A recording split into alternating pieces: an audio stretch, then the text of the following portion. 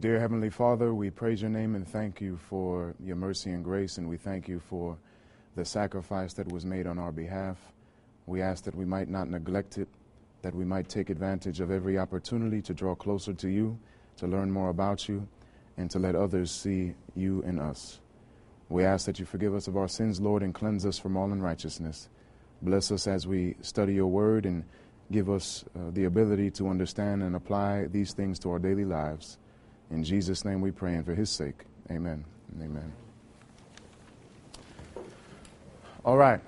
Now, I'm going to assume that all of you that are here are Seventh-day Adventists. Is anyone not a Seventh-day Adventist? All right. So, I'm going to ask you a simple question that has a very direct answer. I'll give you 30 seconds to answer it. The question is, what Bible verse is the most important Bible verse above all other Bible verses for the Seventh-day Adventist movement? What one Bible verse is important than all others? More important than all others? Yes. Exodus 20, verse 7? It is not. Talking about the going into the fourth commandment, the third commandment, going into the fourth commandment? No. What is the most important Bible verse? Yes. No, Matthew 28 is not. These are all important verses. But I'm talking about one above. If we only had one, what one would that be? 10 seconds. What did you say?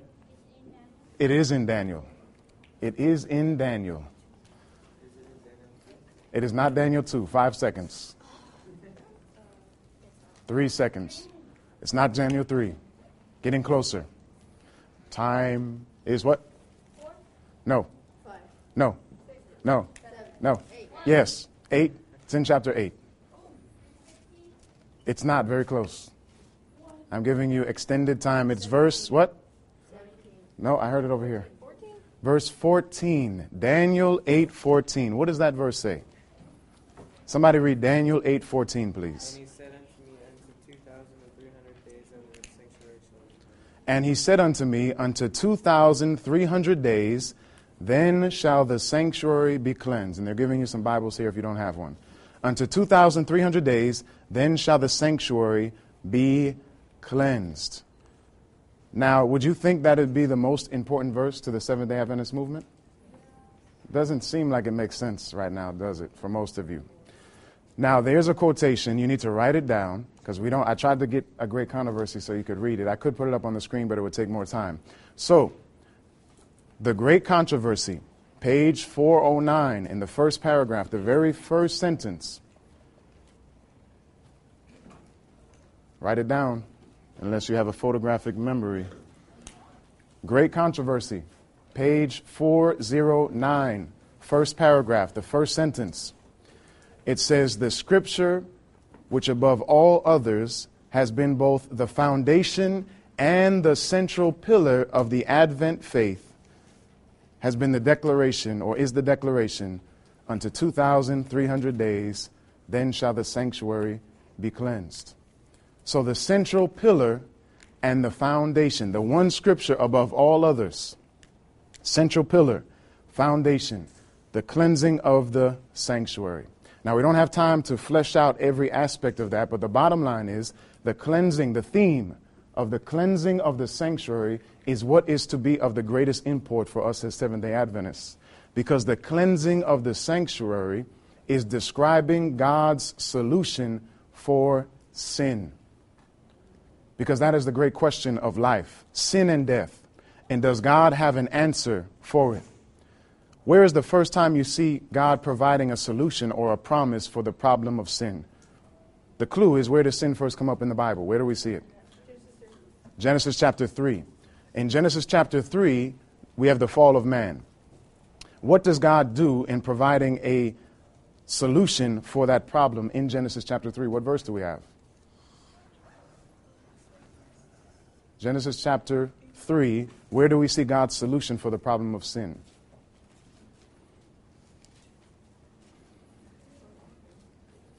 Let's look at verse 15. Genesis chapter 3 and verse 15. Somebody read that, please.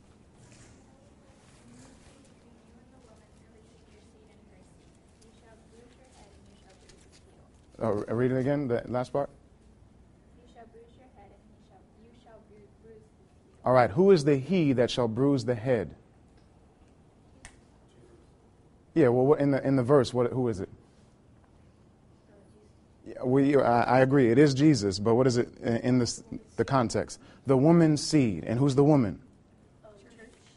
No. Eve is the woman. That's what we're dealing with, right? God is talking to the serpent, and he's giving the curse against the serpent, and he's saying that the seed of the woman will bruise the head, crush the head of the serpent. Right. That means elimination of the serpent and all that he has produced. Sin has come into the world, so God provides a solution for sin, and that solution is the seed of the woman. And we see that seed being promised to God's people all the way throughout, especially Genesis 12 and the promise to Abraham. And we know that Paul talks about that seed being Jesus Christ, one seed, not talking about many people, not just offspring, but the Savior of the world. So God has a solution for sin. If God didn't have a solution for sin, then he's not God. Do you understand that? So sin is the problem. In our minds, in our homes, in our societies, in our churches, in our communities, sin is the great problem. So God has provided a solution for sin, and that solution for sin is the cleansing of the sanctuary. Now, God gave man a sanctuary on the earth. Where do we see the first sanctuary on the earth? In other words, a tabernacle, a place where God dwells with humanity. Where's the first place we see that in the Bible? God dwelling with man. Even before that, God living with man, dwelling with man. Yes. Adam and Eve, absolutely. So God creates man and he dwells with them. It says, remember in Genesis 3, as the Lord came and visited in the cool of the day to call Adam, and he couldn't find Adam. In other words, God was used to coming and spending time with Adam, and all of a sudden this time he came at the same time he comes, and Adam wasn't there. So he had to call out for him and inquire and conduct an investigation. So, Eden was a sanctuary. Do you understand that? It was a place where God dwelt with man, a tabernacle. Okay? God with us. You got that? Now, sin came up and interrupted that relationship. It broke that relationship. Remember, God didn't change. But when man sinned, man changed. And remember, man hid himself. Adam and Eve hid themselves. And that's a whole study in and of itself. They discovered they were naked and they hid themselves. They were afraid now.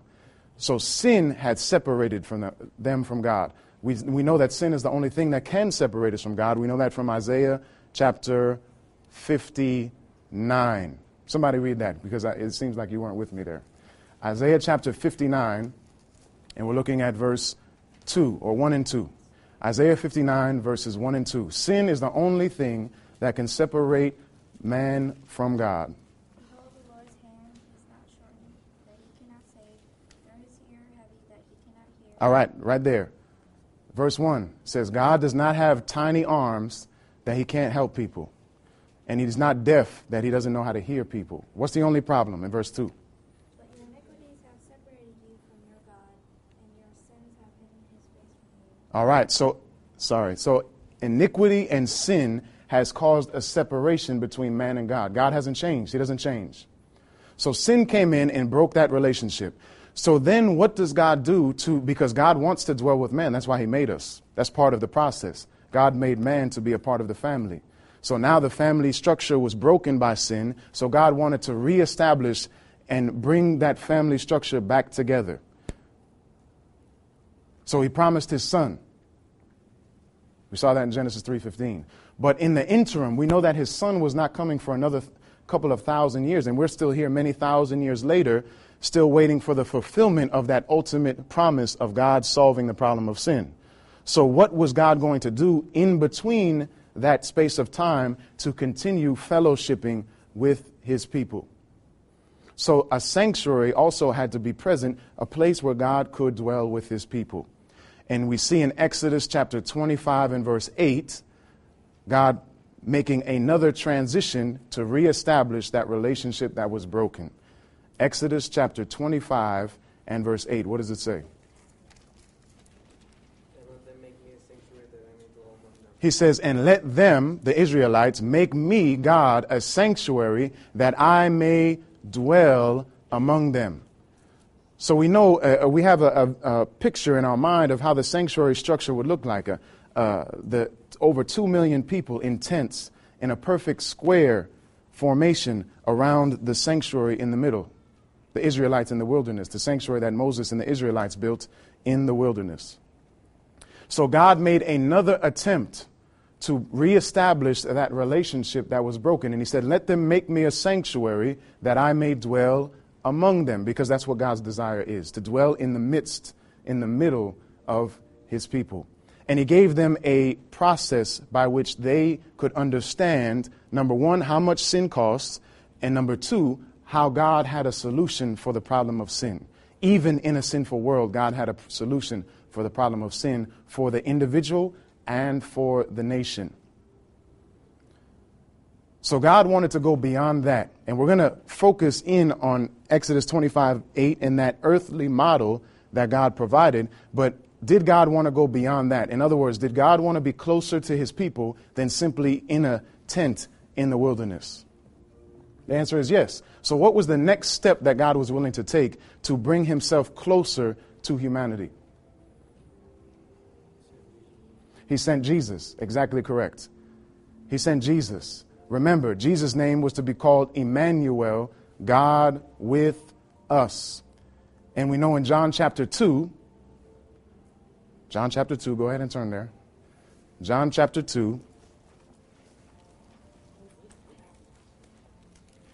And let's see if we can look. Somebody look in verse 32. What does John 2:32 say? If it's there. Yeah, it's not there. Let's look at, here, pass me your Bible. I need to remember this. It's not verse 10. John chapter 2 and verse 19. 18, 19, and 20.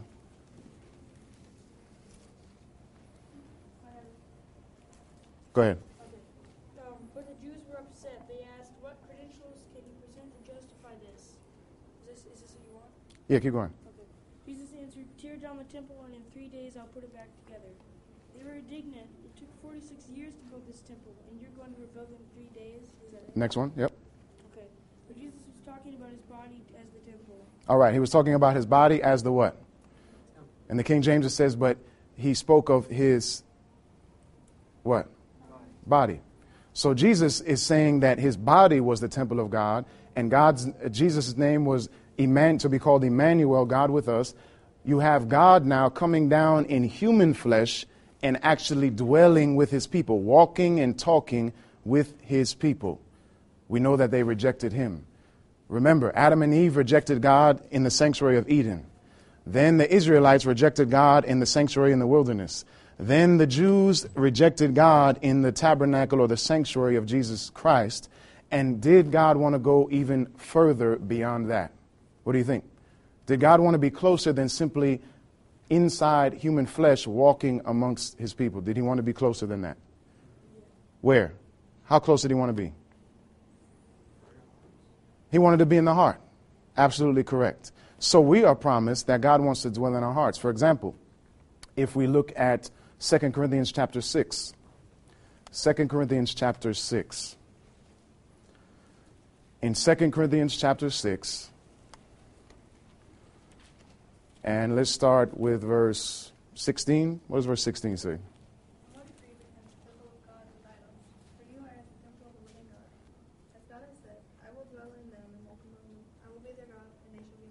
So God said what? I will dwell in them and walk in them. I will be their God, and they shall be my people. And remember, he's echoing the new covenant, which is described in Jeremiah chapter 31. And it's talking about God placing his character, his law, inside the hearts and minds of his people. A new covenant, that he'll place his character inside theirs. All right. So God wants to dwell in our hearts. So essentially, as we read in 1 Corinthians chapter 6, 19 and 20, and 1 Corinthians chapter 3, verse 16, that our bodies are the temple of the Holy Ghost. You ever heard that before? What? Know ye not that your body is the temple of. So God wants to actually dwell inside our mind and inhabit our literal bodies. But does God want to be closer than that? What do you think? Does God want to be closer than that? Yes, the answer is yes. What does he really want? What is God really trying to reestablish? He's trying to reestablish that which was lost in Eden. So when we look in Revelation chapter 21, for example, and verse 3 and 4, what does 21 verse 3 and 4 say?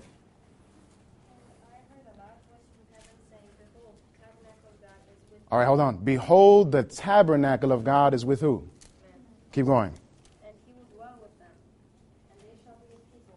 God himself will be with them and be their God. And God will wipe away every tear from their eyes.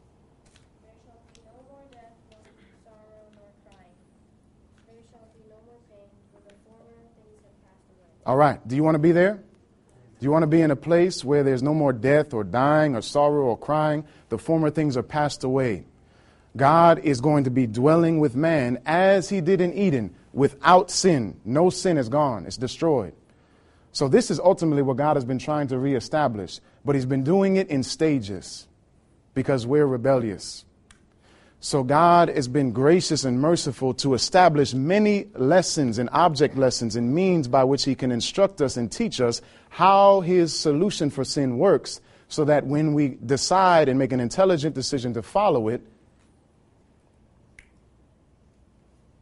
there can be no accusation or no further discussion when sin is eliminated that God was being arbitrary, that God was being unfair, that he treated this person this way and the other person this way. He kicked Lucifer out, but this person he brought in.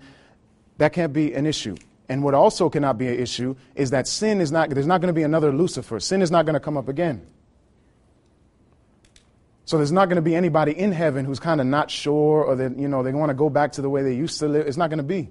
So there has to be a process and a model and an experience that's associated with us aligning ourselves with God's solution for sin.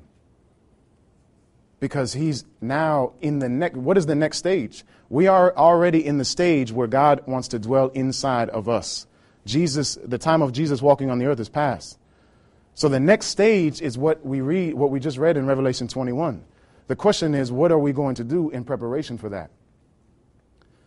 So, Daniel 8:14, the cleansing of the sanctuary. There was a cleansing, a restoration, a complete removal of sin from the sanctuary. And now if the sanctuary is our minds and our bodies, then can God also clean that sanctuary? Does God have a solution for the sanctuary of my body and my mind? I would have to believe so, based on what I understand from God's word. So I want to direct your attention now going back, because we're talking about Daniel 8:14 being the central pillar and the foundation of the Advent faith, the scripture which above all others. So I want to direct your attention to a verse in the Old Testament, Psalm 77 and verse 13. Psalm 77 and verse 13. Somebody read that, please. Psalm 77 and verse 13. What does it say?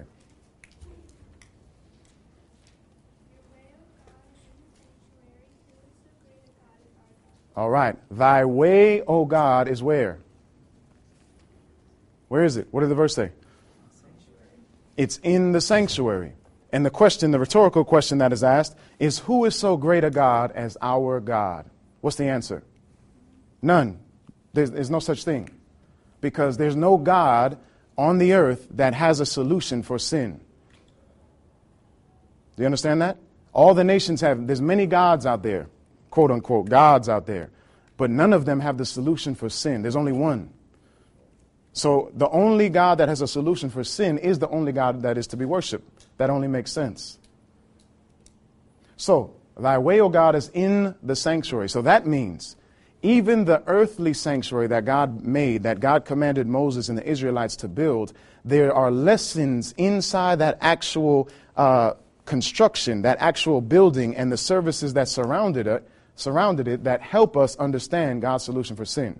In other words, it wasn't just about animals and sacrifices and this and that. There were actually lessons designed to help young and old understand how God works, what his plan is, what's on his mind, what is his solution for sin. Do you understand that? Okay, we're going to look at some verses here, and we're not going to start with that one. Let's look at Psalm 67. Psalm 67. Psalm 67, and we're looking at verses 1 and 2.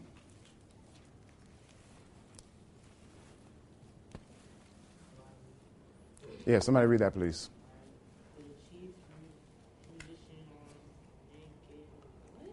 That's all right. You can skip that part. Go ahead. Okay. A song or song.